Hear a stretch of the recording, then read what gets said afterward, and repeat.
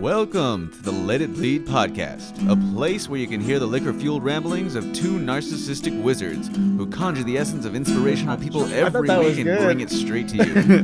Just how do you plan on doing that? Started off all like trippy. Oh, God. Motherfucker.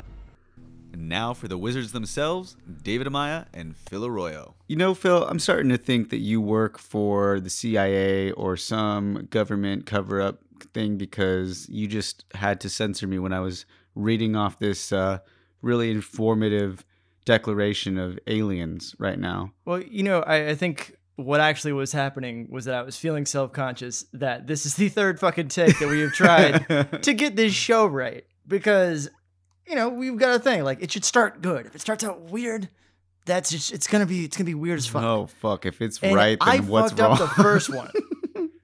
And then when you messed up the reading of that, I was like, now's my time to make it even feel good. And you know what? They say third time is a charm. So we're here. Who's the energy's they? right. Huh? Who is this they? feels good. Huh? They. Well, They. I mean, The aliens? yeah, the aliens. Ah, you know, the gotcha. aliens from this manuscript that you were just reading here. Yeah. And so, dude, we're back. What would the aliens think about what's going on in the world right now? Dude, the aliens would be like, good fucking luck. We are out of here. There ain't nothing of value on this planet for us to mine here. Except for these sweet, sweet souls are of their, you know, just taking their leader back, who they sent here originally. So all we would lose is Alex Jones. That's basically all that would happen if the aliens were to invade. I They'd think be he like, hey, lost himself already. Yeah, no, we just not like, yo, your Uber's here.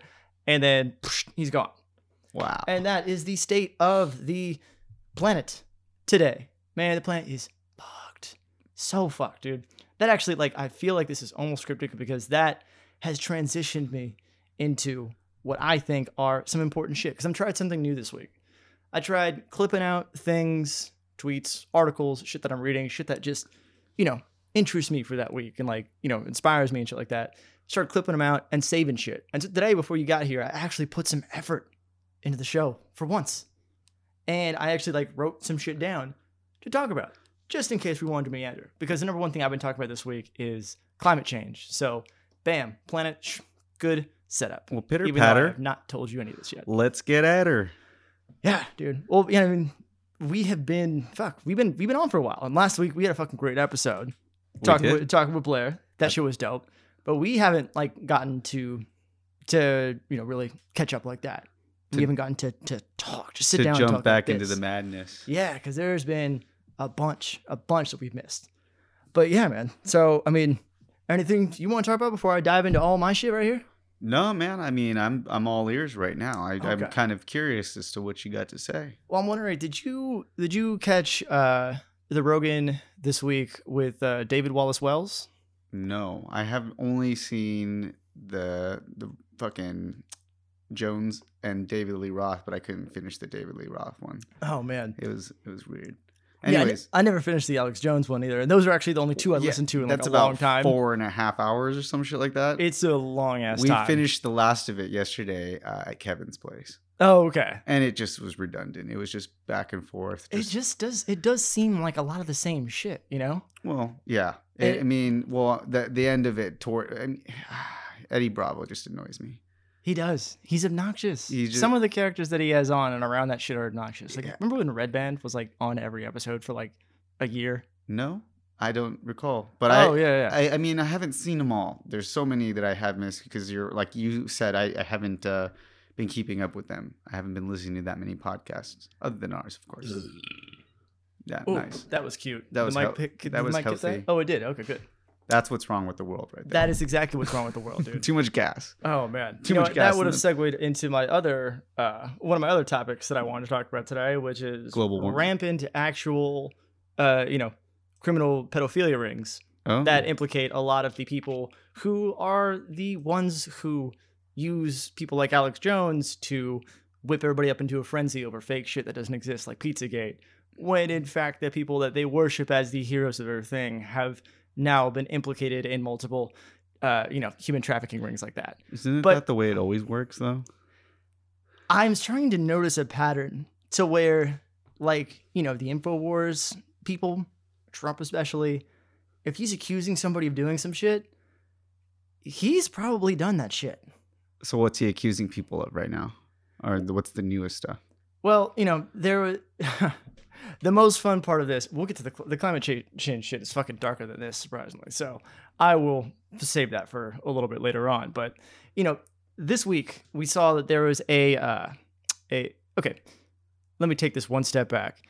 The owner of the Patriots was arrested for soliciting prostitutes at one of those rub and tugs in Florida. I heard about that 2 weeks ago or something like that. Mm-hmm. Well, the owner of that massage parlor, actually, it came out that somebody's like, hey, wait a minute. Isn't that her smiling, taking a selfie with Trump at a private Super Bowl party this year? Or from this year. And it was like, oh, shit. And people started fucking digging into it. And, oh, look at that. Looks like here's the headline that I pulled for this one. A Florida massage parlor owner has been selling Chinese execs access to Trump at Mar-a-Lago. So she has been deeply in there. Now there are pictures surfacing of her with all of these, top dogs of the Republican Party, senators and congressmen, and the president himself.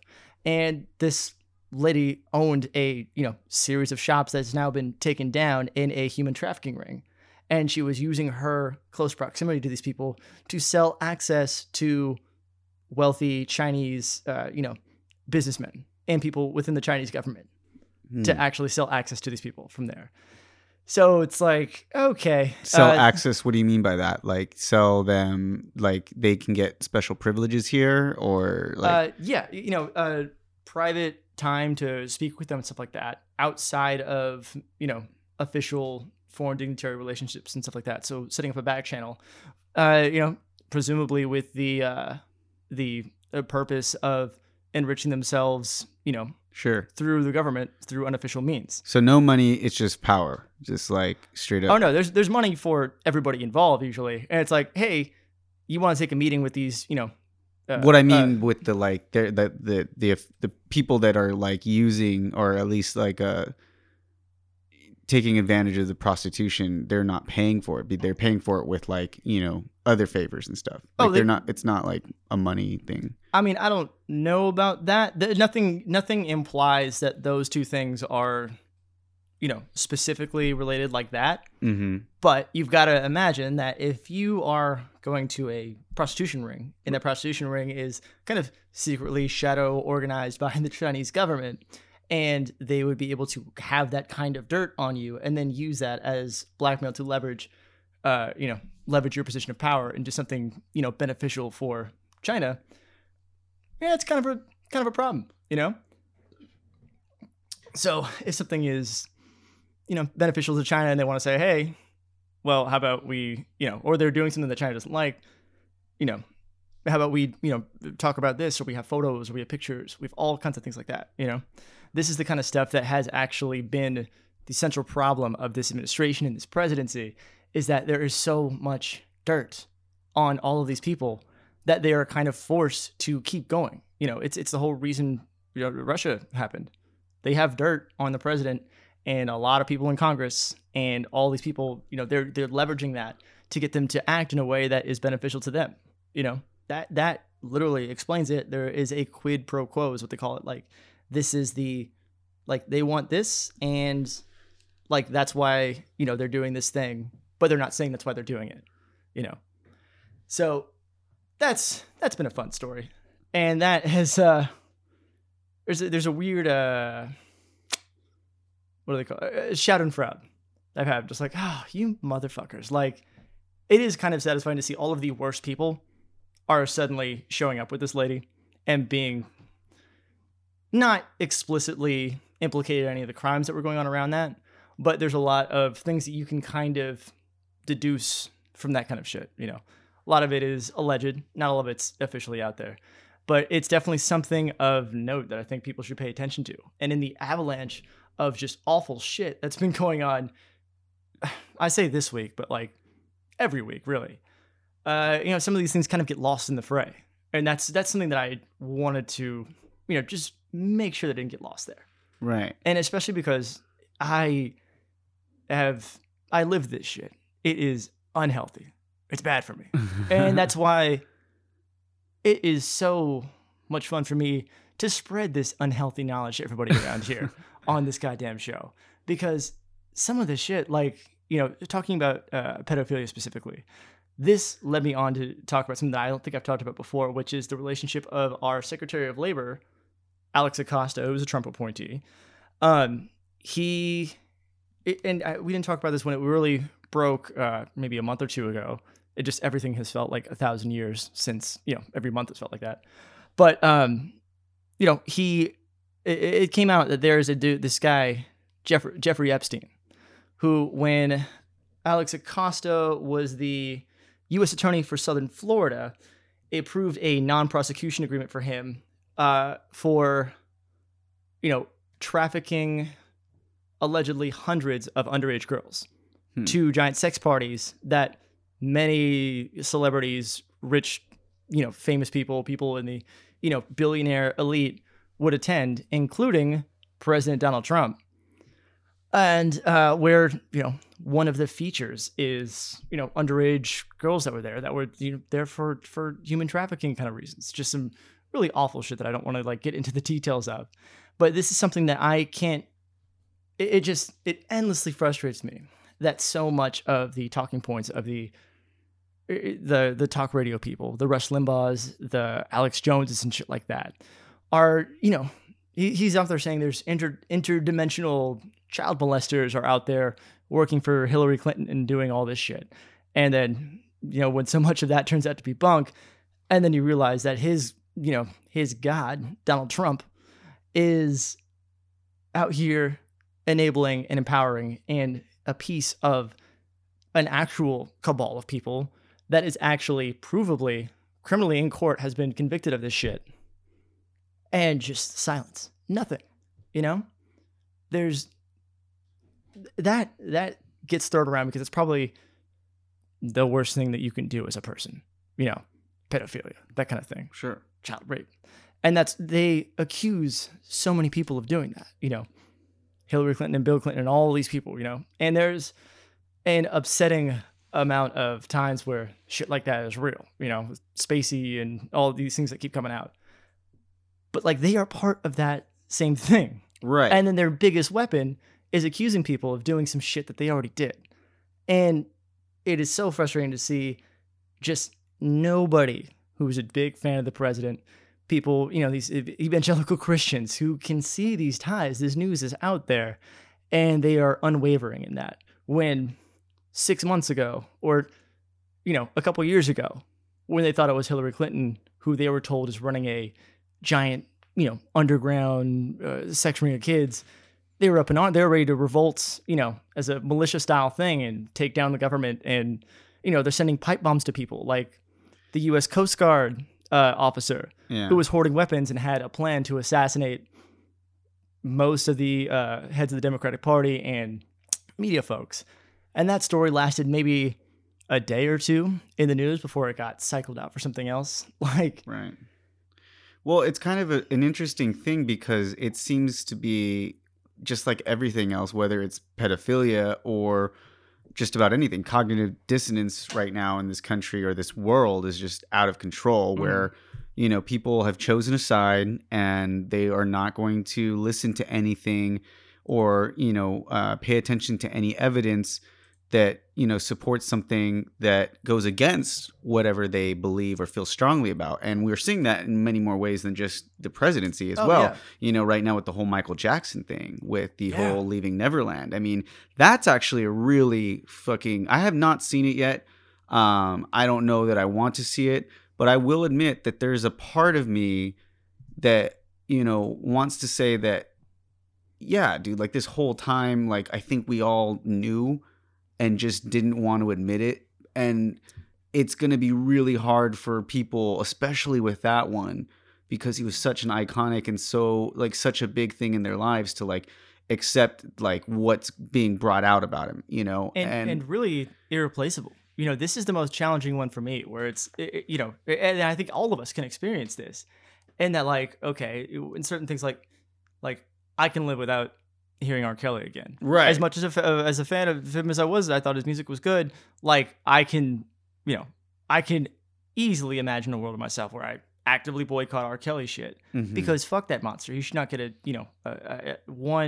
any percentage of a penny from any stream that I ever fucking listened to. This guy, Yeah, and he's just blatantly, but Michael, that's manipulative and everything. Just you could see it in every bit of a. Honestly, yeah, there is a level of malevolence, of fucking straight evil in that man's heart, which absolutely exists in Michael. Yeah, but there was something sick in like the sadistic joy that he took in inflicting the pain, which I guess you could probably also say for a lot of them. But maybe I'm doing it right now. Maybe I'm characterizing him in a worse way. Well, it's interesting because you have to observe that it's different, but it's still it is in a way justifying what they're doing when it's still completely wrong because of the fact that you don't want it to be true. You don't want it to be, Michael Jackson, that's like the hardest fucking thing. It's like what you grew up with. But, and what you idolized and music wise, it's like, you love his music still. And there's no other Michael Jackson. Yeah. There's nobody that comes and close, so, really. When you listen to it, you're going to have to make the choice and say, hey, well, fuck, do I really want to support this person's music? Even though it's, it's becoming more and more of an argument for like, we should no longer be separating the art from the person. But I think that varies. I do think that varies. If it's something that has to do with, this like child pornography or, pedophilia or anything, murder, anything like that, rape, that's one thing. But if it's somebody like Kanye West who's just a fucking idiot, and just says stupid shit, that's different because I will say I don't give a shit. I like his music. I don't give a fuck what he says. And I think that I'm justified in saying that, Yeah. I agree with that. Yeah. So of course. Do you want to come here? On what? On like the songs and their music, like Michael Jackson, like Quincy Jones now is kind of like wrapped up in that, and all the producers and writers. Are the people that are the So like for they if that used to write the music. so if that wasn't picked up on the mic, what about all the people that worked on this stuff and wrote the music and were actually probably actively a part of this team that empowered and enabled him? Like, that's a good point. Where do we draw the line? But did they know what he was doing at Neverland Ranch? I mean, is that I haven't seen it, so I don't know. But I mean, there's no there's nothing in the documentary that I think explicitly wraps anybody else into this. But there's no way that like people knew, though. At least people on his team knew. And if we've all known, quote unquote, not the details and things like that, had suspicions, this has been out there for a very long time. It's not the first time this has come out. There's a willful ignorance that I think a lot of us, myself included, probably myself especially,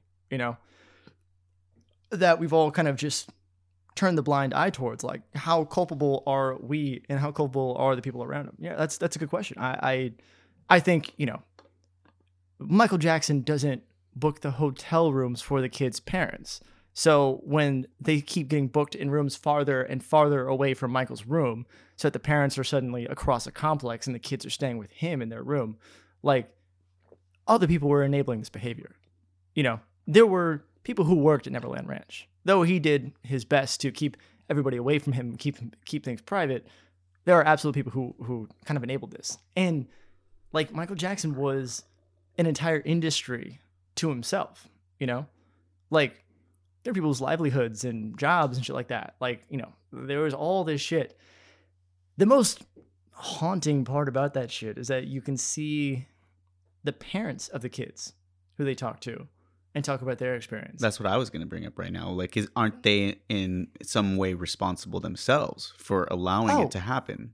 100%. And you watch the documentary, and it's hard not to lay a lot of the blame on them, But also, we can, in a way, see the, how blinded by the celebrity and the sudden going from living a very normal, middle-class, unremarkable life in Australia to suddenly being mega pop stars and just inundated with, and being surrounded by celebrity and everything being, all these other aspects of it being so good, like how they were hypnotized by that, and how they knew they had to, they knew some part of them So knew, the but parents didn't were want from to the believe. families were from Australia. You're saying? At least one of them was. Okay. They were from all over. It follows two main kids. I think one was from Australia and one was. I don't recall the other one, but it's Was Macaulay Culkin in that video or the movie? no. No. No. I feel like we missed like the last. It's like a 2-part series. Huh. And I don't think we watched the second like half of it. But no, I don't believe he makes a appearance in that. Got it. And there's a lot of people that have come out and said like, hey, well, he didn't molest me, like Macaulay Culkin and what's his name, one of the Coreys. And it's like, okay, yeah, but like the point that people brought up is like, yeah, they're peers too, and actually I fully believe that there's probably a lot of like there's a part of Michael Jackson that actually did believe a lot of this stuff. And, for a while, I think that was something that I told myself as well, that like, okay, like Michael Jackson was chemically castrated by Joe Jackson and was abused his whole life, and, an Arrested Development at that age, to me, I wanted to believe that was plausible, What do you mean he was chemically castrated? He was like he chemically induced him to where he wasn't able to like fuck or what? And hit puberty. Yeah. Really? Yeah. Wow. That's how his voice and everything was so high. What the fuck? And it had to have fucked with his brain too. I had no idea about that. Yeah. Joe, like that was a theory that I had read like, a long time ago. That is now proven. And yeah. And then, on Joe Jackson's deathbed or shortly around his death, like that came out like, okay, yeah. Joe Jackson actually did chemically castrate Michael so that he could continue his like career beyond just his adolescence. Because if he was growing up and growing out of him being able to actually sing and move like that and sing in that voice, if he were to hit puberty and lose his voice like that, that was it. And so that fucking monster like resorted to that shit, which ruined him, in so many ways for his entire life. As would it's fucking hard enough being a kid who becomes a superstar. We've seen that story 1,000 times over. Now you're going to actually fuck with his brain chemistry and his, his ability to make hormones and have a normal life. Yeah. Some horrible shit came from that, yeah. It's rough. There's been a lot of fucking horrifying things yesterday. And I think it has inspired a difficult yet important conversation. In me especially too. I'm just like, damn, I have a real hard time seeing myself being able to actually boycott, Michael Jackson's music. Right. That's a tough decision. I don't even want to say that I'm going to, because I don't know. That's tough. And then it seems so silly. Like, fuck, he hurt so many people. Like, and it's just music, but it's important to some people, man. And we brought up a good point during the break that like, what about all the people who were actually, around him that made this shit? What about, Quincy Jones, who's producing music and things like that? And it's not just Michael too. So there is an aspect of like not condemning work that isn't, just exclusively his either. Right. And so, I mean, it's. But has there been any sort of like proof whatsoever that, there was collusion in that, or like that there was, There's been nothing to suggest that, somebody like, sorry, Quincy, but somebody like Quincy Jones knew anything about that. Right. I had to keep using his name because sure, he's a goddamn legend. I mean, the people, respect. it would make more sense like if it was the people who, like his agents and people who, those are the people like that, the people that are really close to him. But like somebody who's Quincy Jones who, works with him in the studio, probably wouldn't know that. So and I think it's also important not to just kind of like jump to or assume that everybody that's worked with them musically would be like that. I do wonder what they think about it though. And like anybody like Paul McCartney or Quincy Jones or anybody who's ever like done anything with him, like what would they say? Like, would they denounce their own music that they made with them? Would they denounce their own song? Probably not. And should they? I don't know. Yeah. This is something that like something that, it was easy for me to believe and feel passionate about when it's, like, oh, fuck Bill Cosby and his, body of work because he's a goddamn monster. Let's throw it out. It's easier. It's not easier, but it's easy to say, fuck R. Kelly and do that. But now that I'm faced with one that's so real, I'm just like, oh, maybe I'm a huge hypocrite. Maybe. I don't know. I don't know if I can. Everybody's got their limit, I guess, you know, or this thing that really just you have a soft spot for. Yeah. We need to accept our own shortcomings and maybe be. It's also important to note that, you know, some things, they're really just, it's not as easy as you think to make a decision. Like a lot of people say that you should, but there's a lot of things that, you know, it's okay to say, well, I don't know, and not to like dismiss it, but, you know, it's to not just jump right away and be like, hey, like, fuck that, fuck this. Because the more I find out like about stuff, like I hear, it's a lot of hearsay. So I hear from somebody this, I hear from somebody that. And then, you know, a couple of weeks later, it gets proven that, oh, well, that didn't actually happen, or this actually isn't true. And so, you know, the fact that I'm not there, and we live in an age where, you know, fucking fake news and all kinds of crap is all over the place. And you're just like, like, I don't know what to believe anymore unless I'm going to research and fact check like every single thing that comes up, you know, 5 times over. And so it's almost like, not to say that I'm dismissing it, but you kind of do. You're kind of like, well, what the fuck? It sucks, but there are so many other things in my particular life that I need to pay attention to, that particular issue that doesn't directly concern me, even though it does concern society as a whole. Yeah. And it's important to at some point think about it, you know, but in like the heat of the moment, you know, it's good not to go and be a fucking Randy Marsh and just fucking, you know, just like jump on the hate train or something for something, or you know, the bandwagon for something else. Yeah. It's, you know, not popping off over every little thing, not being super easy to jump to the conclusion. Yeah. But, you know, at a certain point too, that this is the struggle, and fuck Rupert Murdoch forever, and Roger Ailes in particular, because they've injected this idea into the culture that is questioning and muddying the waters for everything. Everything. You know, we don't trust sources. We can't trust anything because there are people out there who actually are deliberately out there to misinform, you know? And when it's been proven over and over again, it makes it so much easier for people to say, okay, this is what I believe. And okay, this version of facts that I've been presented suits my worldview. So I'm going to go with that. And the rest is fake news, you know, confirmation bias. Exactly. All of us do it. There's nobody that is not there. I fucking went through a bout of this myself, actually, while we were on a break with Jussie Smollett. You know, are you familiar with that story? Yeah.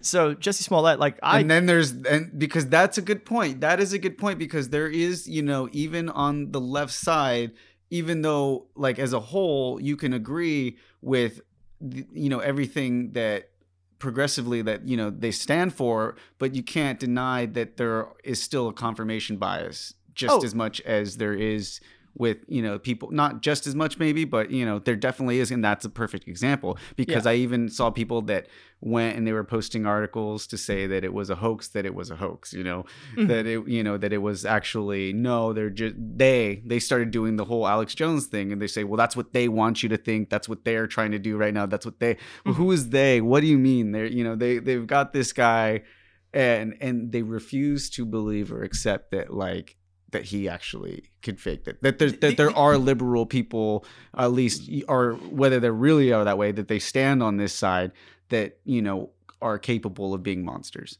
Oh yeah, absolutely. You know, and one of the biggest things that I, you know, have been, you know, feeling very strongly about is making sure that victims should be believed, because the rate of people faking things like Jussie Smollett is so insanely low compared to the amount of times things actually happen. Now apply that to just about, you know, anything. Most specifically, it's this fucking debate, which I can't believe is debate, over rape versus false allegations of rape, as if they're both two equal sides. And I think that's fucking preposterous. And not saying that, like, you know, falsely accusing somebody of some shit or you know, orchestrating some shit like Jussie Smollett did is anything good, or like that's fucking horrible.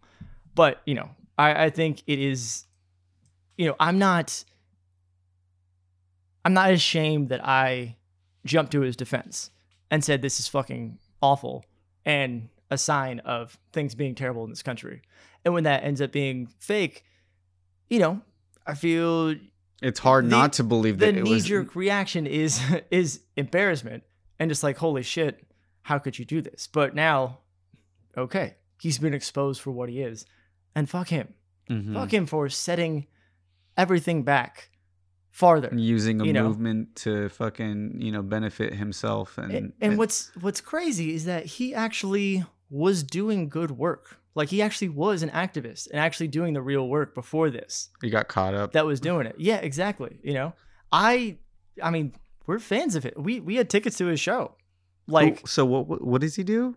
I'm not familiar. He's like an R&B singer but he's also one of the stars of the show Empire. Okay, I knew he was on the show, but still, he's got his own music. He career. actually is a musical artist, and his music is actually good. Do you think it's gonna still go on strong, or do you think? Oh it's no, gonna- hell Yeah. no. Yeah. I think anybody who buys a ticket to his show is you should be embarrassed for yourself, because that's like I don't know, man. There's the P Hive right now too, bro. There's still people that are out there fucking supporting R. Kelly.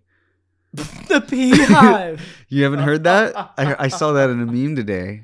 It was funny that shit. they called the supporters of R. Kelly the P Hive. Oh, that's amazing. I love that. Man. And it's gonna be hard to not make that the goddamn episode title. But yeah, no, that's it's difficult. There's been a lot of like I think it's important because we need to recognize when we are also hypocrites, and we need to be self-policed too. Mhm. Make sure that that what we're doing and constantly reevaluate the way that we think about things, and the way that this righteous fight that everybody's on. Nobody more self-indulgent and about that kind of shit than myself included. That we take a second to just make sure that the confirmation bias isn't too strong, or that we're not letting some shit go that should actually be reevaluated. We are human after all. We are human. I think it's important to acknowledge our own fucking shortcomings. And in mine, that Neverland documentary, that's made me had to rethink some shit. Maybe, I'm wrong. I can be wrong. I absolutely have the capacity to be wrong. I've been wrong on the show before, and I will be wrong again. Yeah. That's also important to note too, as I've said before in other episodes. I might say something, or we might say something here in one episode and have a particular view, and it might come out that we've changed our mind. And as long as we acknowledge that we've changed our mind and not act like we've always taken that stance, the corrected stance, because that is an important thing. I mean, I think if you don't have circumstances like that you can point out, then you're not really growing as a person. If you don't have very cringe-worthy moments in your life, if you don't look back in photos from like 5 or 6 years ago and just absolutely cringe at the style that you had, or Fuck me. oh man, I got too excited. I wrote that down, and then I fucking hit pause for a second. I just missed like 2 words of that. okay, I'm sorry. so what Okay. did it leave off at? If you don't cringe, you're not Yeah. growing. If you're not looking at old photos, and that made me laugh because I can think of some fucking terrible photos of myself It's true. on my MySpace when I was 14 that I have buried on the internet forever. Yeah. Burned them with fire. I drilled holes through my old hard drive. I'm seeing how much you're enjoying this on the couch over there. Don't even think about trying to find that shit. Oh man, no! I even just from a couple years ago, it's funny how fast things go in your life, and time flies, because you're just like, you get to a point where you're like, yeah, you're seasoned and you've seen it all, you've done it all, and you've already been at this state that you've come to. But you look back just a couple years ago and you're like, man, I was such a fucking noob at this, or I was such a fucking weenie. Like, I look at the way I was dressed or the way I acted, and you just know that you're going to do that again in 5 years. Look back at now and you're just like, ugh. And I think that that's an important thing that, you should be able to do, because that means you're growing, simply. Like, Yeah. that's it. You're growing and you're getting wiser, hopefully. Hopefully. Yeah. That's the goal. I think one day this show will be its own vessel for our own way to measure growth. And probably, there will be more than a few times where we could probably look back at episodes already and be like, oh, fuck. Oh. Well, that's why people Not that I ask can me, think of do one, you, they assume that I listen to all the episodes. And I'm like, no, man, I actually lived it. I talked it. And to me, it was a conversation. I kind of don't want to go back, because then I become not right away anyways. I know that later Mm-hmm. on we'll go back and that it'll serve that exact purpose that we were just discussing, you know, Mm. like that it'll just, you know, prove to me how much we've grown and what we've been able to accomplish from bringing up these topics and, you know, trying to hopefully reach other people with them too. But to go back so soon and just listen to them, I feel like that would just make me overly critical and want to just change things already, you know? So I think that it kind of helps to just wait a little bit. As you know, somebody in the creative field or as an artist, I think it at times can be very beneficial, more beneficial than anything, to not think about your own shit too hard. Yeah. You know, everybody's their own worst critic, and if you're like, oh man, like, did the way I say salad come off weird? Shit, maybe I Totally. should really think about the way I say salad, and then everything becomes so robotic and thought. And like this, and you know, there's a balance. Yeah. You know, there's a smoothness, there's a state of flow that I think Exactly. everybody needs Flow to be is able the to good tap word. into. Yeah. Because it's the balance between not being prepared at all, Right. and not having any idea what the fuck you're doing, Right. and thinking way too hard and trying to be over prepared, Yeah. and it taking you out of the moment and you being, you know, able to produce something naturally. Yeah. And I mean, maybe actually being over prepared is the way somebody works. You know, I'm not saying that that's Some that's people the wrong are way to good do at it. It really does depend on the medium, you know, and with what we're doing. And with me, I've been known, and I know that you do the same thing too, where I just am overloaded with projects and overloaded with things because I have way more ideas than I have the actual capacity to accomplish all of these things. And so I just do what I can. And I know that a lot of people are like, no, you got to do your best. And it's like, well, it is my best for what I can do. You know, I am putting the best in the moment, but I'm not overthinking it. I'm not trying to overdo it. Like I don't have the physical or mental capacity to like sit there and plan out every single thing that I do. And so that's when we come on the podcast. And, you know, and if you did, it wouldn't be good. it wouldn't you be, know? you know, and that exactly. And so that's why I think it started for me with that when I came back from Europe and I actually started working on music. Because prior to actually working with Little Black Bear and Coyote and making the album that we had, I would say that anything I did artistically was way too critical. Like I was just way too critical of everything that I did and couldn't get anywhere. Like I hated every single song that I had ever tried to write, and I couldn't really get a genuine or sincere thought out. And, you know, it's hard because you care what other people think, you know, instead of like how you feel. You don't hit that state of flow. Yeah. It's once you learn how to hit that state of flow, it becomes easier to allow yourself to, you know, implement that into just about everything else that you do. And then so you can just let it bleed. Exactly. No, that is actually the real meaning, the central thesis of what I've made my own personal brand, which is nobody cares. It's not just a problem that I see with society at large and that people don't care about shit, but it's also the most freeing insight I have ever had in my life. Yeah. In that being so self-critical and thinking about shit so much, thinking what are people gonna say about this, blah, blah, blah, and then realizing like, wait a minute. Do you notice those things in other people? If you did, do you really give a shit about, you know, if they didn't quite get this right? You know? No, it kind of makes you more Oh. upset if they try too hard. Yeah, you're just like, oh man, I don't really care. I thought it was good. Yeah. Yeah, no, I saw the little mistake there, but shit, that was impressive, man. That was cool. Like when I realized, oh, that's how I feel about everything and everybody. I'm like, oh, like that's probably the way everybody sees my shit and the 50, things that I saw wrong with whatever I was doing. Literally, nobody else noticed because nobody's thinking about you as much as you do. Nobody You know? cares. Nobody cares. Yeah. And that's the most freeing fucking insight and thing I've ever realized in my life was that, oh shit, nobody really cares what I'm doing. Yeah. Really, nobody really cares. A very small circle of people or something like that.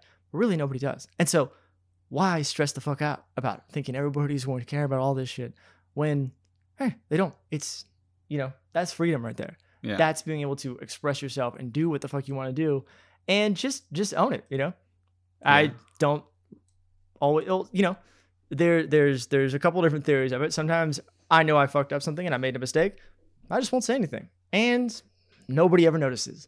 Or I said something, I realized I fucked up, I made a mistake.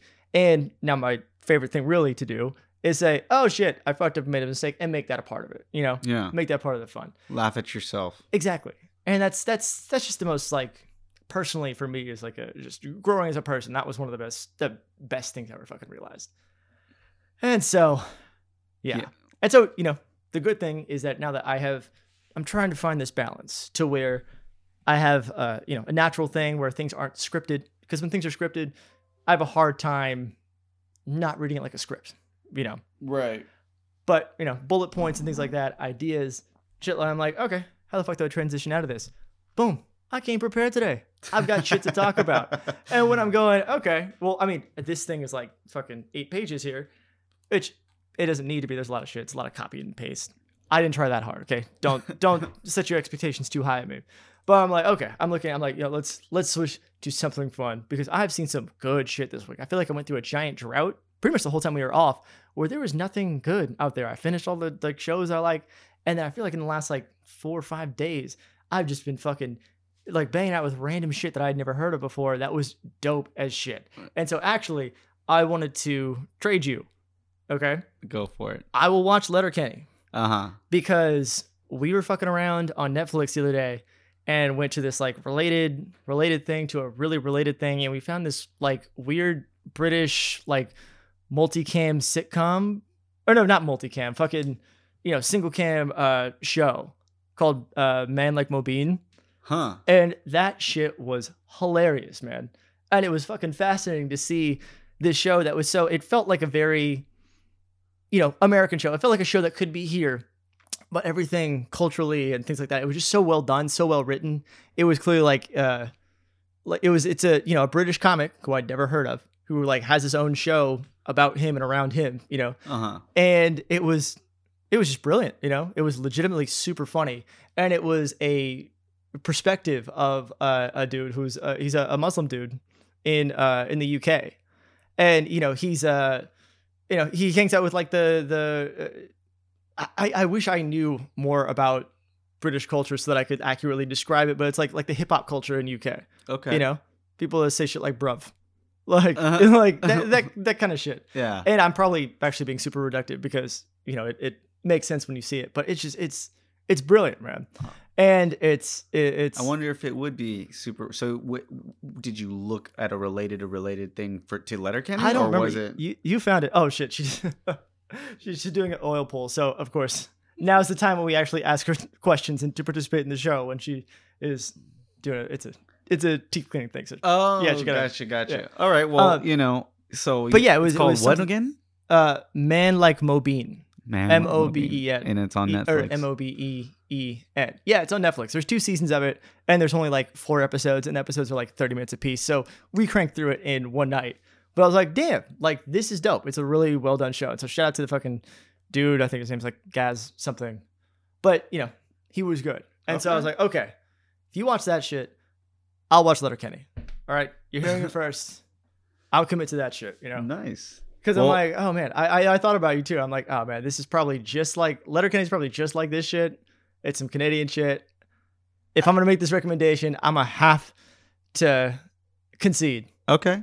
and I'll fucking check it watch out. I that mean, shit. I do watch a lot of television. I've run out of things to kind of watch. I just finished The Umbrella Academy, which has been really popular. I'm not a big. How was that? We watched the first 5 minutes and we're just like, It's I think we're going to be really happy if we just fucking bail now and never waste our time on this shit. I think you were right. I think that it was really visually, you know, it was entertaining and pretty to watch, Mm-hmm. but it was also story-wise absolutely like frustrating because there were just so many plot holes. The timeline was super fucking weird. There were just characters. Well, none of the characters were really extremely likable. Like the one character that you kind of liked a lot, you know, it was still a letdown. And this is all very unpopular opinion because so many people are just like in love with it, you know. And I guess they have. That's the first sign of trouble. They've had like, you know, the affinity for the comic books that I didn't even know existed. I never heard of it, yeah. until, you know, until they came out. But there's just so many cliche, like It felt imagining very paint thing. by numbers. It was just Shit, man. it was Watching the just trailer, like I could the imagination behind it wasn't very imaginative, and it was just like predictable in so many ways, but yet like I said, there's so many plot holes and so many things that just don't make sense. And the characters were just like there were several characters in there that just didn't need to be there whatsoever. So overall, I'd say that it was, like a 6 out of 10. Yeah. That's what it felt like. Yeah. It's not good enough to be great, but not campy enough to be fun. Yeah. It really felt like it rode that line in the middle to where I'm just like, I would feel like I would be frustrated by the end of it. Just over like exaggerated I'd stuff waste my too. time. Like I'd wasted my time and shit like that. To where there's actually like some shit that she has been watching recently that I've been watching now, and I've seen a bunch of it now, is Supernatural, which that show it's bad. It's not good, but holy shit, I love it. It's so much fucking fun because it's just insane. And is that a WB show? It's a CW show. Well, yeah, that's it's the same a CW thing, show. right? Yeah, but like they know the show is like not good, and so they have fun with it and shit like that. Right. Like, and they've been doing it for 13 fucking seasons, and we started in like season 3, and like by season 5, they're already doing an episode where they get transported into this crazy mythical world where they're just themselves, like the actors' names, walking around the set and talking to like the director and like the writer and shit like that. And it's like, So it's just like, damn, you guys already gave up on ideas like that at this point. I'm just like, fuck, they just lean into it, and it's so bad, it's brilliant. So I guess, I've had a rule of thumb for a while now, which is like anything that's on a major network that's, like our CW, the CW and CBS, or CBS, TNT, stuff like that. I'm just kind of like, nah, yeah, it pass, yeah. Ever since the days of like, when, people are like, oh, you don't watch Gotham, you don't watch Green Arrow. I'm like, why? don't like.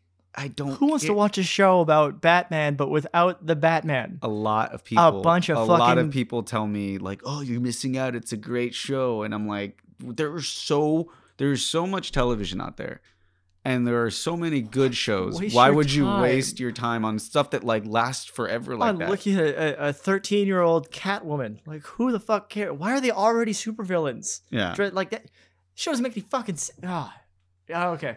So I'm gonna get myself literally worked up and angrier than I had been about any other topic, talking about how fucking dumb the show Gotham probably is. I've never seen it. Yeah. Oh man, okay. I'm trying to think of what else that I have seen that's really good though. I started The Order, which is entertaining enough. I actually think that it's kind of cooler in some ways than Sabrina, which was out. Like a lot of people liked Sabrina. I haven't seen either of them. I kind of thought it was very the boring. cover intrigued us. And we clicked on the thing because it's just like a dude in a cloak wearing like a deer skull, and we're just like, oh, what's this? And then we click on it, and then the next picture of it, and then the description was just the corniest like Umbrella Academy style, like everybody was. lined up and ready to fight, and it's just like, oh, okay, no, never mind. Yeah, This shit looks bad. it had that same element too. But yeah, But I've seen some great shit though lately. like what? Okay. Okay, the first one I want to talk about is this movie that we saw, Thunder Road. I guess it won Sundance this year and shit like that. It's like this weird, dark comedy about a cop dealing with the loss of his own mother and like being like divorced, and there's just this really like just very strange, corny dude. But this guy, the guy who plays him, I guess, wrote and directed the whole thing. And I'm just like, holy shit, this guy's fucking brilliant. Like a brilliant comedic actor who was never, I don't think he's done anything else. It was just this. And where can you find this movie? We got it on Showbox. So I'm sure it's one of those where it's like, okay, we'll probably see it. It's probably like on demand somewhere. If you want to figure out how to get Showbox, you can go ahead and do that. It's one of those things that will probably be on Netflix in like a year or some shit. And then, it'll find like its own little cult fan base from there or something.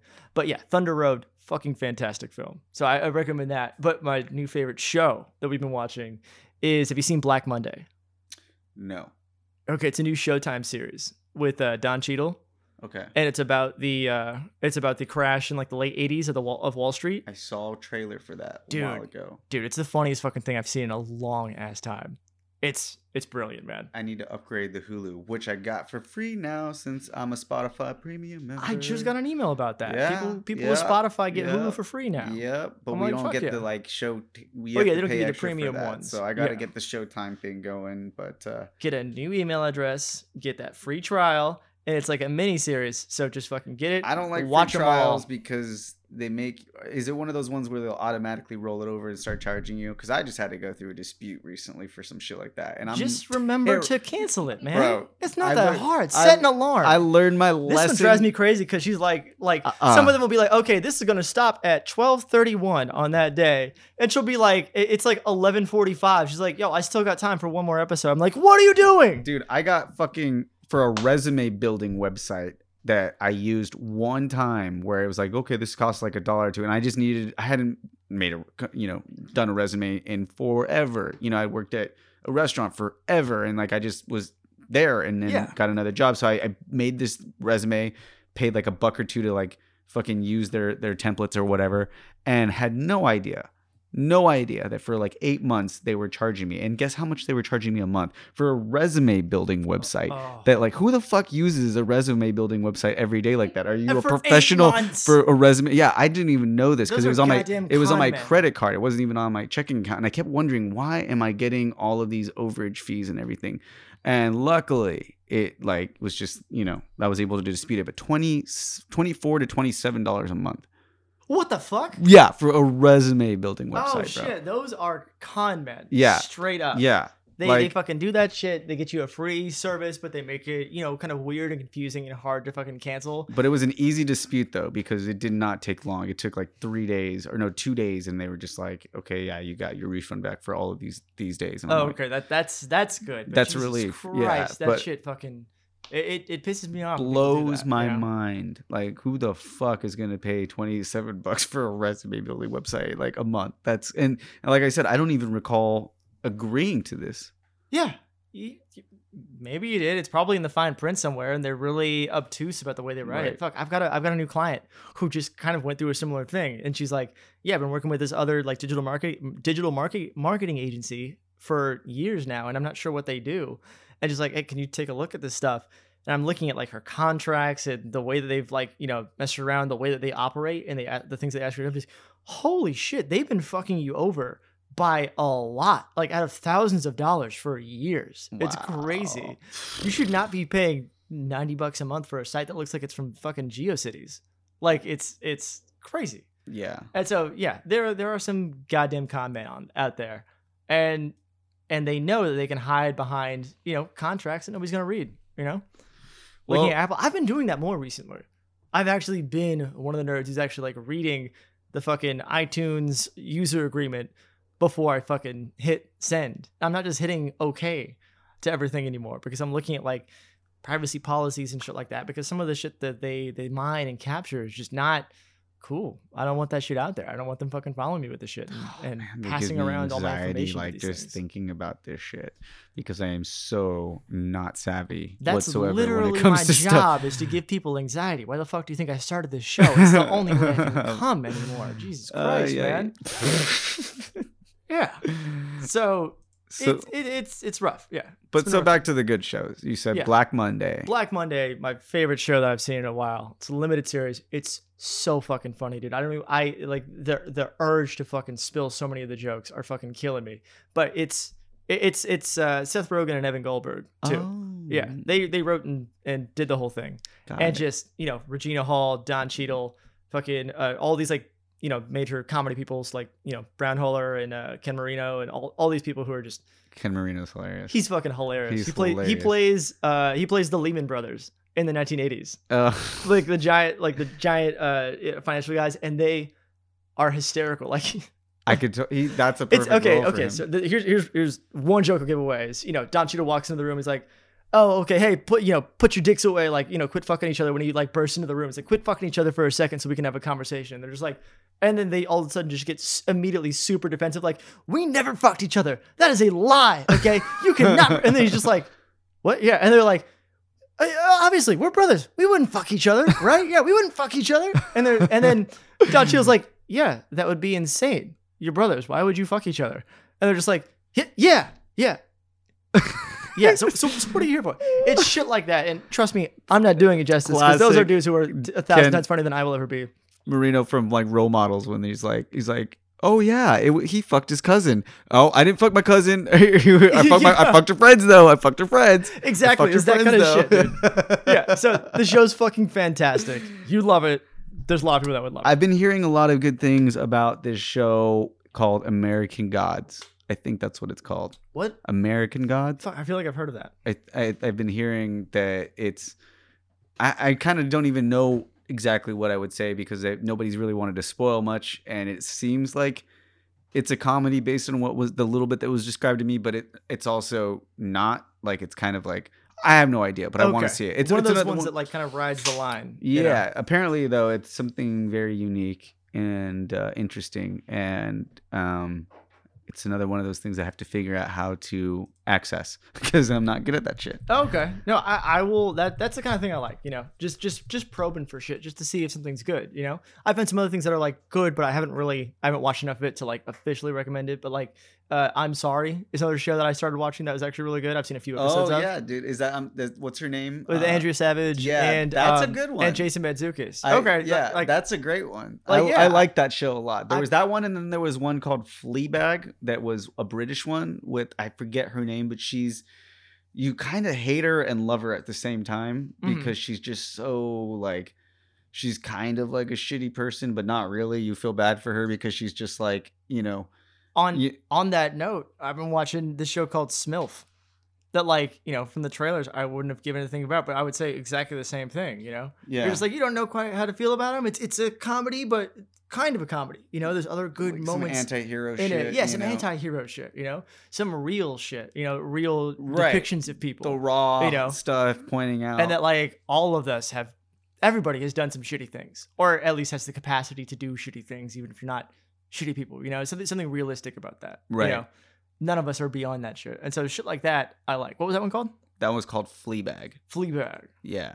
It was pretty good because she's, you know, a female feminist, but like she also kind of like, you know, points out her own hypocrisy in a lot of ways too, with what she's doing. But like she's just very real and very raw, and like it's very empowering though for women because it's like, you know, it's going along with a lot of shows right now where it's showing, you know, things that you would have never seen, stuff that would have been taboo to talk about, or just like whatever, you know, like they just wouldn't talk about, like, you know, this also reminds me of another fucking hilarious show, Pen 15. It looks Pen like 15 Club? Is that penis or whatever? Like, well, that's what it looks like. Or is it just Pen 15? It's okay, Pen I've heard of 15, but this. it looks like, I mean, it's supposed to be like you're in junior high and you're, you know, reading this. And the reason why this show is, it's so awkwardly hilarious, and it's awkward as fuck because it's these girls who are literally our age, you know, or my age, 31 years old, that are playing themselves in high school or junior high. Sorry. Oh, okay. As as freshmen in high school. So is it junior high? No, I think that they're so like the boys are clearly obviously older. They're playing 13-year-old selves, and like one of them, I mean, they both pass for it. Although one of them's like, okay, you're way taller and like hit puberty the other like before everybody else, but then the one of them is just like, what the fuck? And so you just have to think about the fact that they're acting with these little kids. And like in very awkward, like you know, coming of age type situations, you know, especially like pointing out like, you know, girls going through puberty, sort of like just very awkward shit, but hilarious too. Okay. But like I think that, you know, it's definitely something that girls would love because they could relate to it a lot. Yeah, dude, you just reminded me of another movie that I saw that it's in that similar fashion that I saw. It was probably a couple months ago now. It's a movie called 8th Grade. It was actually written and directed by Bo Burnham, and it's not a funny movie, but it's like this really, you know, sort of heart-wrenching, like hard to watch it a lot of times, like, you know, depiction of what like following this girl who was in 8th grade, and she's like graduating from junior high and going into high school, but just like I'd never really seen what seemed so fucking real and authentic depiction of like what kids, you know, go through now.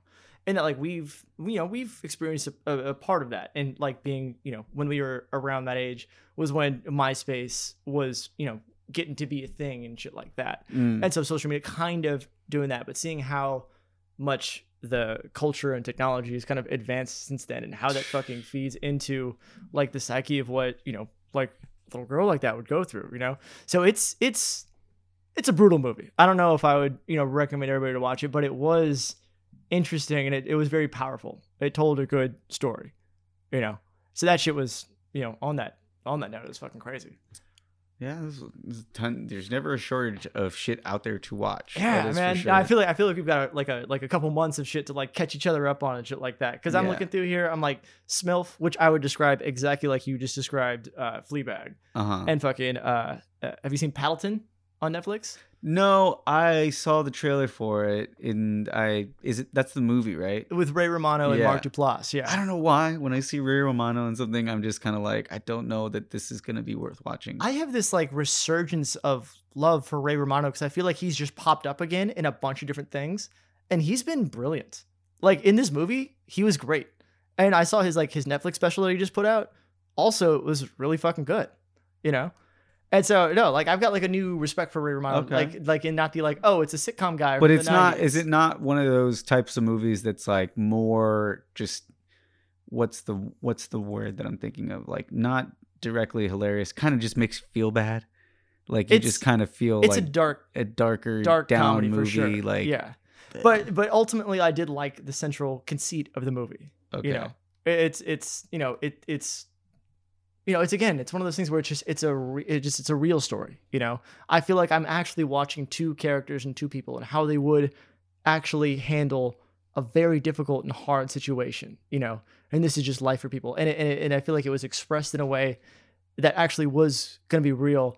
And the ultimate thing is, hey, you can go through some of the hardest things in your life and things are going to be okay. This doesn't feel overly romanticized. It doesn't feel like anything, kind of magical happened to save the day to where we get the thing. It's like, no. Like this is just like a real story of some shit, What about like High Maintenance or Easy? Have you seen either one of those? I've not seen either of those. They're both somewhat similar, although High Maintenance is it's a continuous sort of thing that kind of brings so many different people and how their stories connect. Mm-hmm. And it's about a drug dealer or pot dealer that goes around and rides his bike, and he meets all these people, and so there's all these interactions, and it just kind of goes into each one's a different story, and they're very real. Easy also is one of those types of shows, although it's every episode is a different one, and they come back into the next season though. So like every episode you'll see another episode in the second season with the same characters from like episode from the first season, though they are different stories. And I think that they kind of somehow connect too, being that they're like in New York. And so that's cool. Those are really, really good, real I like shows, like kind of like the Master of None thing.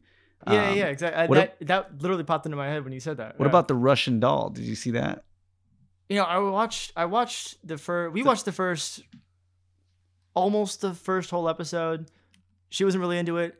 I thought it seemed to me, I was struck that it was like one of those things where this looks like it's got the potential to be something and say something, but that I don't know what it is. I don't know quite how to articulate it, but this has happened to me so many times where I'm like, whoa, this shit is probably really good and fascinating. And then I get to the end and there's no payoff to any of like the weird shit, and it's just so unsatisfying. I'm almost angry I ever watched it in the first place. Yeah. And so we turned it off. Everybody's saying it's good. I think which is usually a sign that to me, I might not be into it, but I would be willing to give it a second chance. I'm just not sure yet. I think you might have already. Is that right? I think you might have already felt the right way. That's what Velvet Buzzsaw was to me. I don't know if you saw that. I liked Velvet Buzzsaw, although I liked it for one particular reason, and that is because I work in that sort of world and understand the pretentious pomposity that is in that world. And I think that though it was cheesy and stupid, it was meant to be that way. It was it's over the top. Yeah. It was meant to be that way, but it was totally just, a metaphor for that world of art dying. Like it's got nowhere else to go but death, because it's because people are starting to care more again about real shit as opposed to just the fucking hoopla that, you know, is the hype that is out there, that people are just throwing these fucking, they're just making ridiculous shit up to sell stuff and for their own gain. And it's not about the art. It's all about what can we sell? What can we, you know, hold to a higher standard than other things? And so it's that whole pretentious bullshit that is to be gone. And like, you know, you see the character like John Malkovich who takes a step back from that sort of thing in the movie, and he's kind of like wants to get back to the real essence of art, and so he like survives and he's there. Not to spoiler alert, whatever, but you know, it was one of those where I'm like, okay, if you're going to come out this strong, this outrageous, this corny, I feel like I can, from the very beginning of the movie, I'm like, okay, I feel like I do understand the point that this movie is ultimately going to try to make. But like, if you're going to start out this big like that, it better have a just as satisfying ultimate conceit or, you know, subversion of expectations or something like that. I don't want to be able to, if you're this high up your own ass about being predictable and shit like that, if I can actually predict what you're doing. And like, I feel like it kind of started to lose me towards the third act. I didn't predict it. It wasn't as good as I thought, but like I thought exactly. it would. I thought it's it not would going to be be better. as good as this movie thinks it is. But I just watched From Dusk Till Dawn again yesterday, and I forgot how long that movie went after. Like, or I forgot when the last time I got through the whole movie, because you know, as soon as after Salma Hayek's done dancing and their vampires are just like, okay, like this is a twist. That's about all I need to see. And then, but it really does go on for like almost another 40 to an hour of just really cheesy, bad, like killing vampire scenes. Dude, one of the most flagrant violators of this idea that I have ever seen, we watched like a week or two ago. Have you seen Vox Lux with Natalie Portman? No, but I want to because it's Natalie Portman. Oh man, we have very different tastes. And this movie is like, it started out really good in that like it was very like, you know, up its own ass and like about shit. And it was one of those where I'm like, this might be one of those movies that like I don't like, but like we kept watching, I'm like, oh, maybe this is good. Maybe it is getting to something. And then it just like gets to the end and just falls apart. It was kind of, you know, shit. There were I loved it. you loved it. I fucking loved it. Okay. I was expecting more. And that it is a good, I would recommend people see it, but it's like, it was one of those that just like frustrated me. It ended with the worst concert scene I have ever seen in my life because Natalie Portman is not a good singer. And the pop songs they produced for her to perform were very bad. So she was actually singing? Yeah. Oh, wow. That was on purpose. Yeah. I mean, I think that was on purpose, but I felt like there should have been more of a crescendo than the way that movie, it just kind of ended. I'm like, oh, okay, all of the things that I thought that they could do to make it poetic and round it out and all the things I was expecting them to surprise me.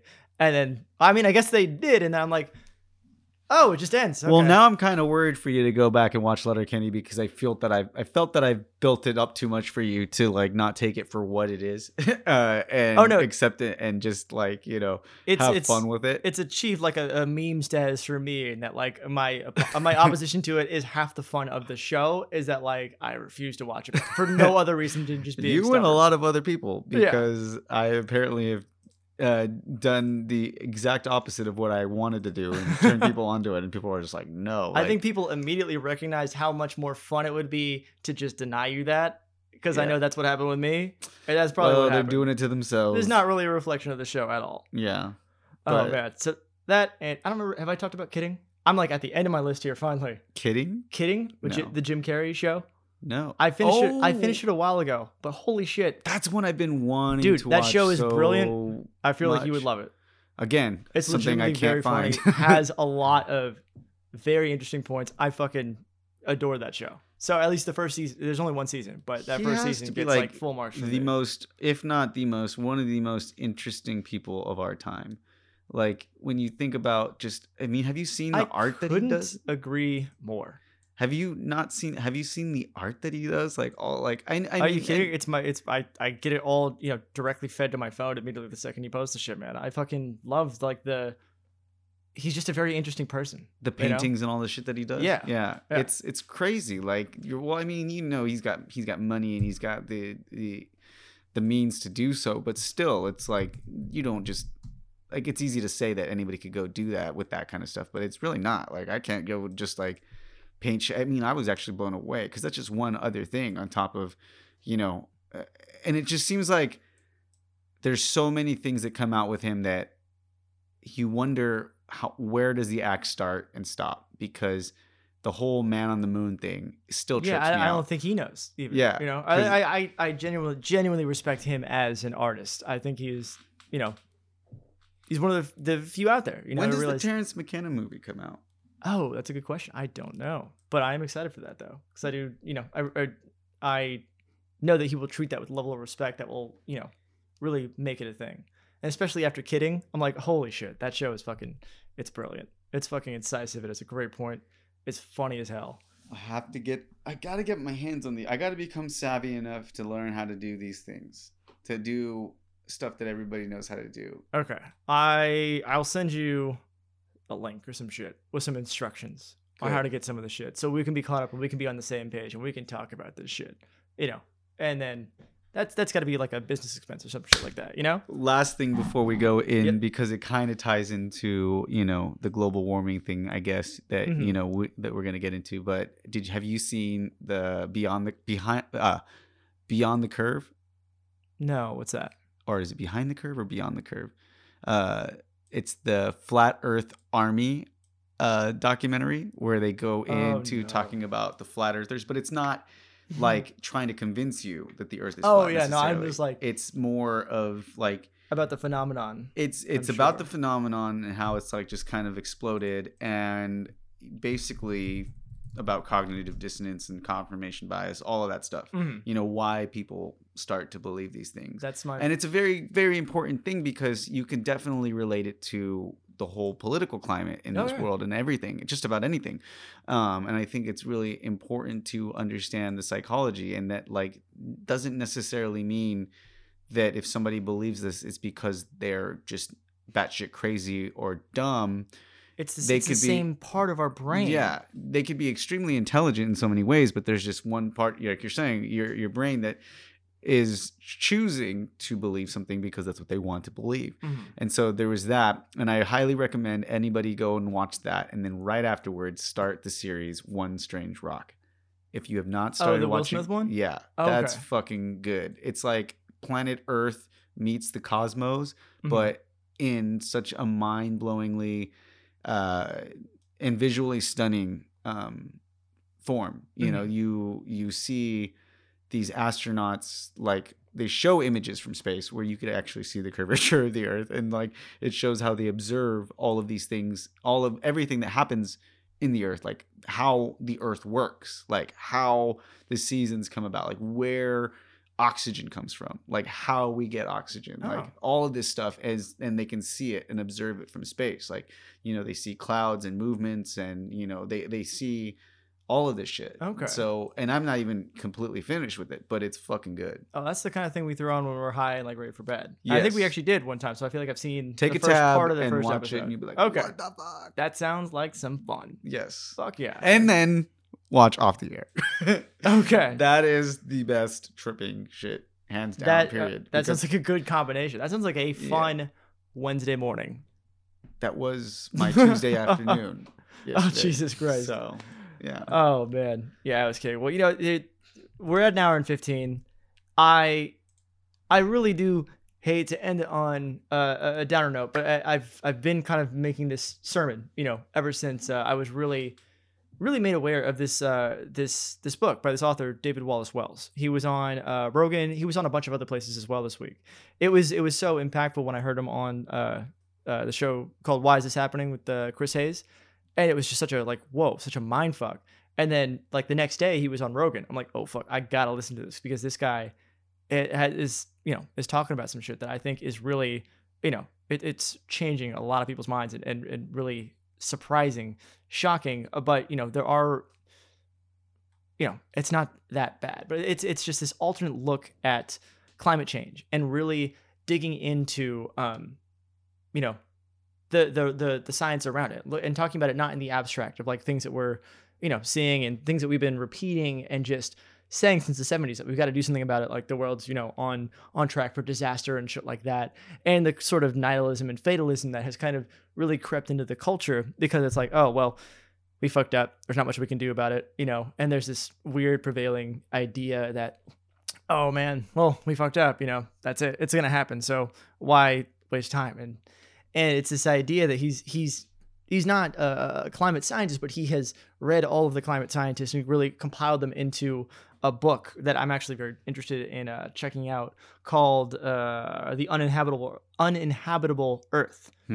And he talks about where we've been at, where climate science has said we've been, all the new studies that have been done that have projected stuff and said that hey, the people that were saying that this is a slow moving problem and things like that, things are happening that we did not predict, and we are finding out more and more about this shit every day. And things are so much worse than we've ever been told to believe. This is not going to be something that's our grandkids' problem.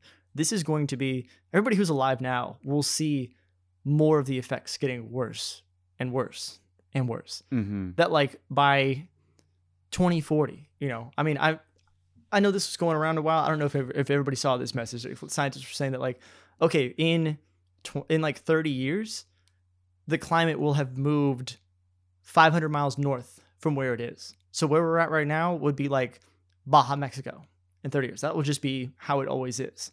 And San Francisco will become super nice like LA, Mm-hmm. and everything will be moving northward from there. But all of the shit around the equator is going to be damn near uninhabitable.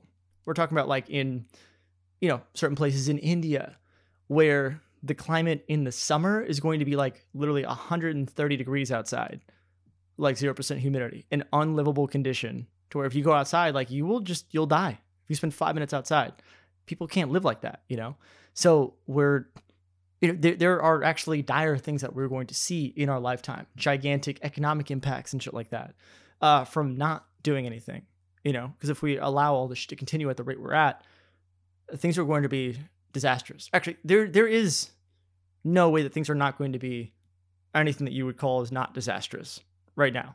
We've already went way past that point.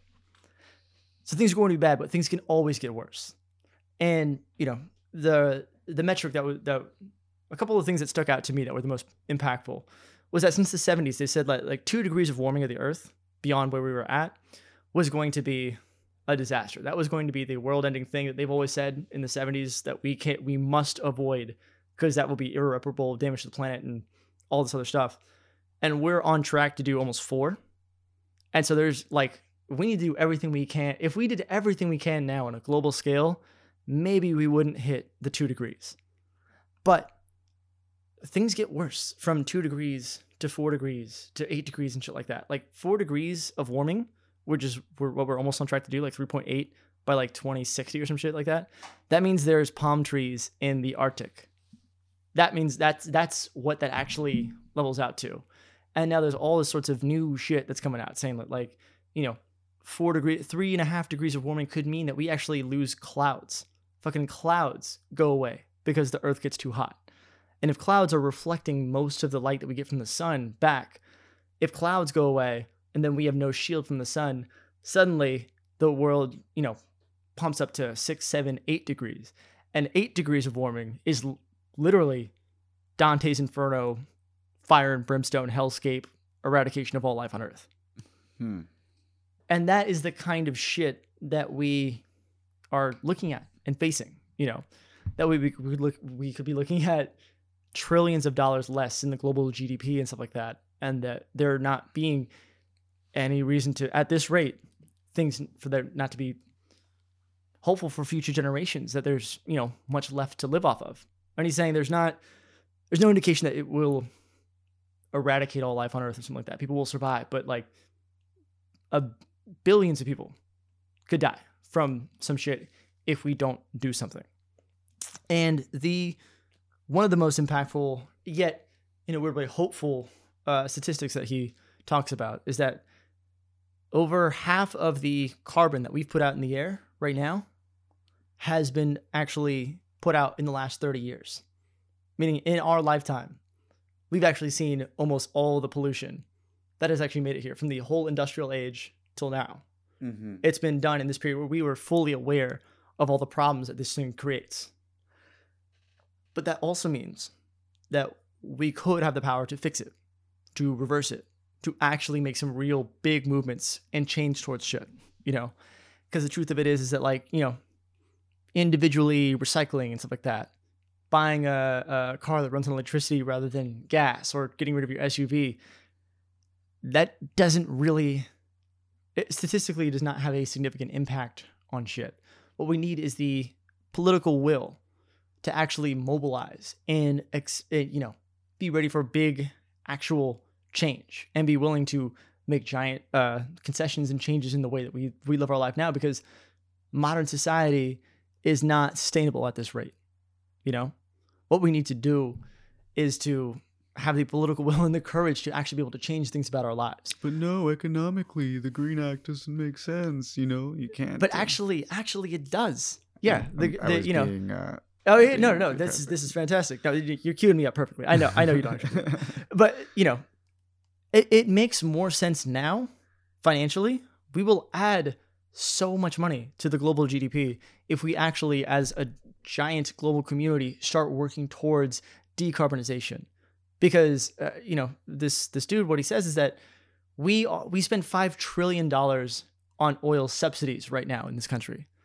So we are giving them free money, oil companies, to destroy the planet.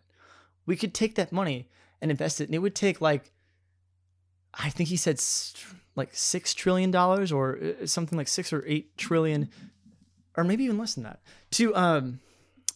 to invest into the machinery and the technology that we do have now to actually take carbon out of the atmosphere and start reversing some effects, stuff like that.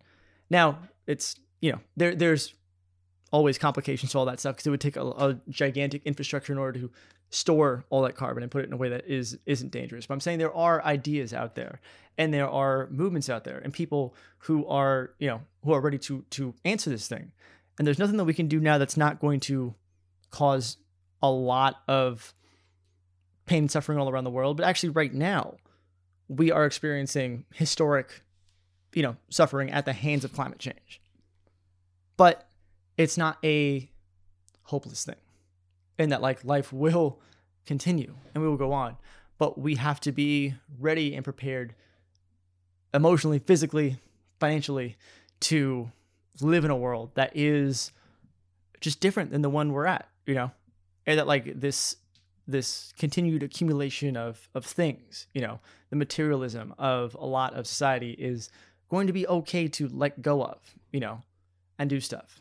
There's you know, there's a lot of things that come with it, but there are ideas out there. And really the important part of this is that political will to enact these changes and do these things is the single most important thing that we can do right now. And looking at this thing as an opportunity for, you know, growth, prosperity, and restoring some balance to society, it's actually there. But, you know, there's this balance that he talks about, you know, because, you know, talking about all the doomsday scenarios and things like that, that's a way to, I mean, there's always been a worry that's going to turn people off from the subject and have them not, you know, engage and feel like, oh, it's hopeless, so why would I do anything? But that is kind of not it. And the problem isn't really the climate deniers. The problem is actually barely America. We're only responsible for like 15% of global pollution and shit like that. A lot of it is with, you know, China and things like that. It's something for us all to be aware of, to be way more acutely, you know, aware of, and our impact, and knowing that, like, individually, some of it is out of our hands, but what we can do collectively, politically, is look to people who are taking this and treating this as seriously as it is, because they're at this rate, you know, if Trump has his way, reopening coal plants and shit like that, and just putting all this stuff out there, and all these people who just don't care that global warming is going to be a thing, and that it's, you know, destroying things, that there's going to be no earth left for people beyond after they die. It's important for us to actually rise up and fight back against those ideas. And, you know, there's things like the Green New Deal that people keep talking about right there. That is a idea to use our, you know, wealth and power to actually mobilize the entire country and reform the idea of what it is to be, in America, kind of like working on these things too, to provide a new social, safety net to keep all these things going and to mobilize everybody into this giant project on the scale of World War II, which is where it was a hard time. It was this gigantic common enemy that we all could unite around to combat. And so now we face that on a global scale. And it's not just a giant problem, not something to fret about, not something to really there's no point in worrying about a lot of shit that you can't do. But the way I'm saying this is it's an opportunity. It's an opportunity for us to all kind of find some commonality and to unite against this fucking thing. It's Dr. Manhattan in Sauron. Yeah, it's Sauron, It's uniting all the kingdoms together and we can combat this shit. And the road ahead is going to be hard. It's going to be difficult. But I have not felt right learning all this new shit and looking at all the, the new science, things like that, and not actually spreading this message. And they're like, hey, this should be everybody's number one priority. Because there's literally nothing more important than this right now if we're talking on the most macro scale that we can do. And it doesn't mean stay up all night, lose sleep and shit like that, because we got to compartmentalize. We've got to, there's no use living like that, because that's not good for anybody, just stressing yourself out way too much over it. But it is important enough that everybody should know this, be behind this, support these things, and just be ready, be prepared, educate yourselves, and know that there's nothing more important than this right now. Sorry, I know it's a downer, but that's the way I'm gonna end the show this week. Well, on that one. It's important. It's an important message, okay? But hey, we can do this. It's gallows humor. It's you need to be able to live your life in a way and find joy and find meaning in things, because that's what life is. All right? But also, nobody is allowed to be complacent anymore. You're not allowed to check out of this global problem because it doesn't feel good. Be ready there. Take your times, balance, Not everything is one thing, not everything is the other. It's the theme of this whole, everything that we've been talking about today, is don't get too sad, Oh shit, it's a scary feeling. I know. My chest also fucking tightens up thinking about this shit too much. But it's important to not lose, you can be hopeful, but know that nobody's coming to save us. Yeah. There's no cavalry that's coming. We're not going to invent our way entirely out of this, but we kind of already have. The ideas are out there. Support them. Let's work together and we can do this shit. Okay. Anything can happen. And in a world where, things are mobile and things are scarce, fuck it. We bring our festivals with us. Life becomes that.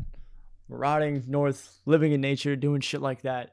Community is the most important thing. We don't need all this fucking shit. Bring back the real marauders. Exactly. The days of real pirating. No, well, I mean, I think that's definitely a good way to end it.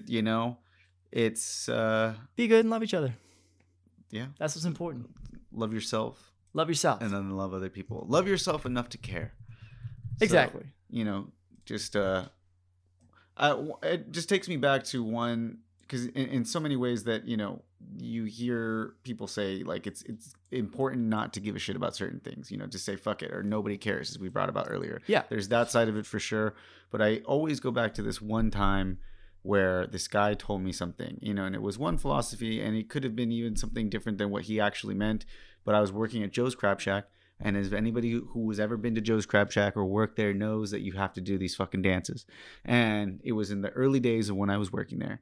And I, put my effort into what I did. Like, I was one of those people that cared about what I did and was out there doing the dance moves the way that they were supposed to be done. And this guy was at the bar, and he made sure to tell me he was drinking. He was just like, you know what? I like you. He's like, you give a shit. He's like, don't ever stop giving a shit. Because once you stop giving a shit, that's when things go to shit.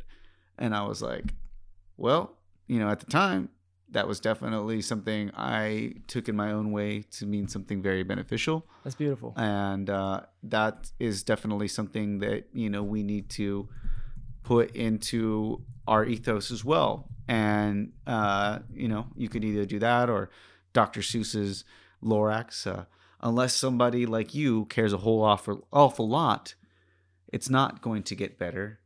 It's not, or something like that. Yeah, it's a beautiful lesson. They might seem trite, they might seem cliche, and they come in a fucking 1,001 flavors. But that universal truth is right there, It's and there's cliche something for a reason. real to it. Pay attention and get it right. Yes. So yeah, like it's worth fighting for. Yeah. All this shit is worth fighting for. But also, love yourself. Live Yeah. your life in a way that's meaningful. exactly. Oh man. Well, coming down to it, so let's just say, If you guys want to get an early head start on all of my weekly doomsday scenarios that I spell out and all this shit I did not get to, you can find me freely ranting about this all hours of the day at Phil Nobody Cares on Twitter. And if you want to go to Instagram and see weird random shit like a commercial for Cat Xanax that I made because Frankie was just weirdly calm one day, you can check me out on Instagram at Nobody Cares Phil. Also, while you guys are listening to this show, I know we were a little long-winded this time. I won't do this to you again. So go ahead and follow us on social media. That is at Let It Bleed Cast on Facebook, Twitter, and Instagram. And while you're at it, go ahead and subscribe to the show however you like getting your podcast. The power is in your hands, my friend. yeah, Do you like Stitcher? No, nobody does. Of course not. Do you listen to Apple Music and Apple Play? What are you fucking 50? You don't know how to work a phone? No, but do you like Spotify? Do you like going through and syndicating it with your own, random podcast playing app from the App Store that syndicates shit from all the most common feeds? Well, you're in luck because I put them all out there, and motherfucker, you better appreciate it. So I want to see 10 downloads a piece from everybody. Okay? And then go ahead and tell that weird guy that lives in your neighborhood that has not mowed his grass in probably a year and shit gets real creepy around there. This is how you're going to reach out because he's going to appreciate this. He's going to love it. You guys are going to hit it off. You guys are going to be best friends. And that is the story of this week. Yep. Well, we got a couple of things I wanted to mention real quick too that are going on this week. I've been doing a lot of shit outside with other events. Some crazy cool stuff has been happening at shows. Got one this Saturday, Mutate LA. It's going to be the 4th episode. You got Truth as a headliner, big bass act, but also yours truly will be crowd acting, walking around, part of this really interesting and unique production that I'm very excited to have, kind of just taken off with. And it's been really fun getting to do something different.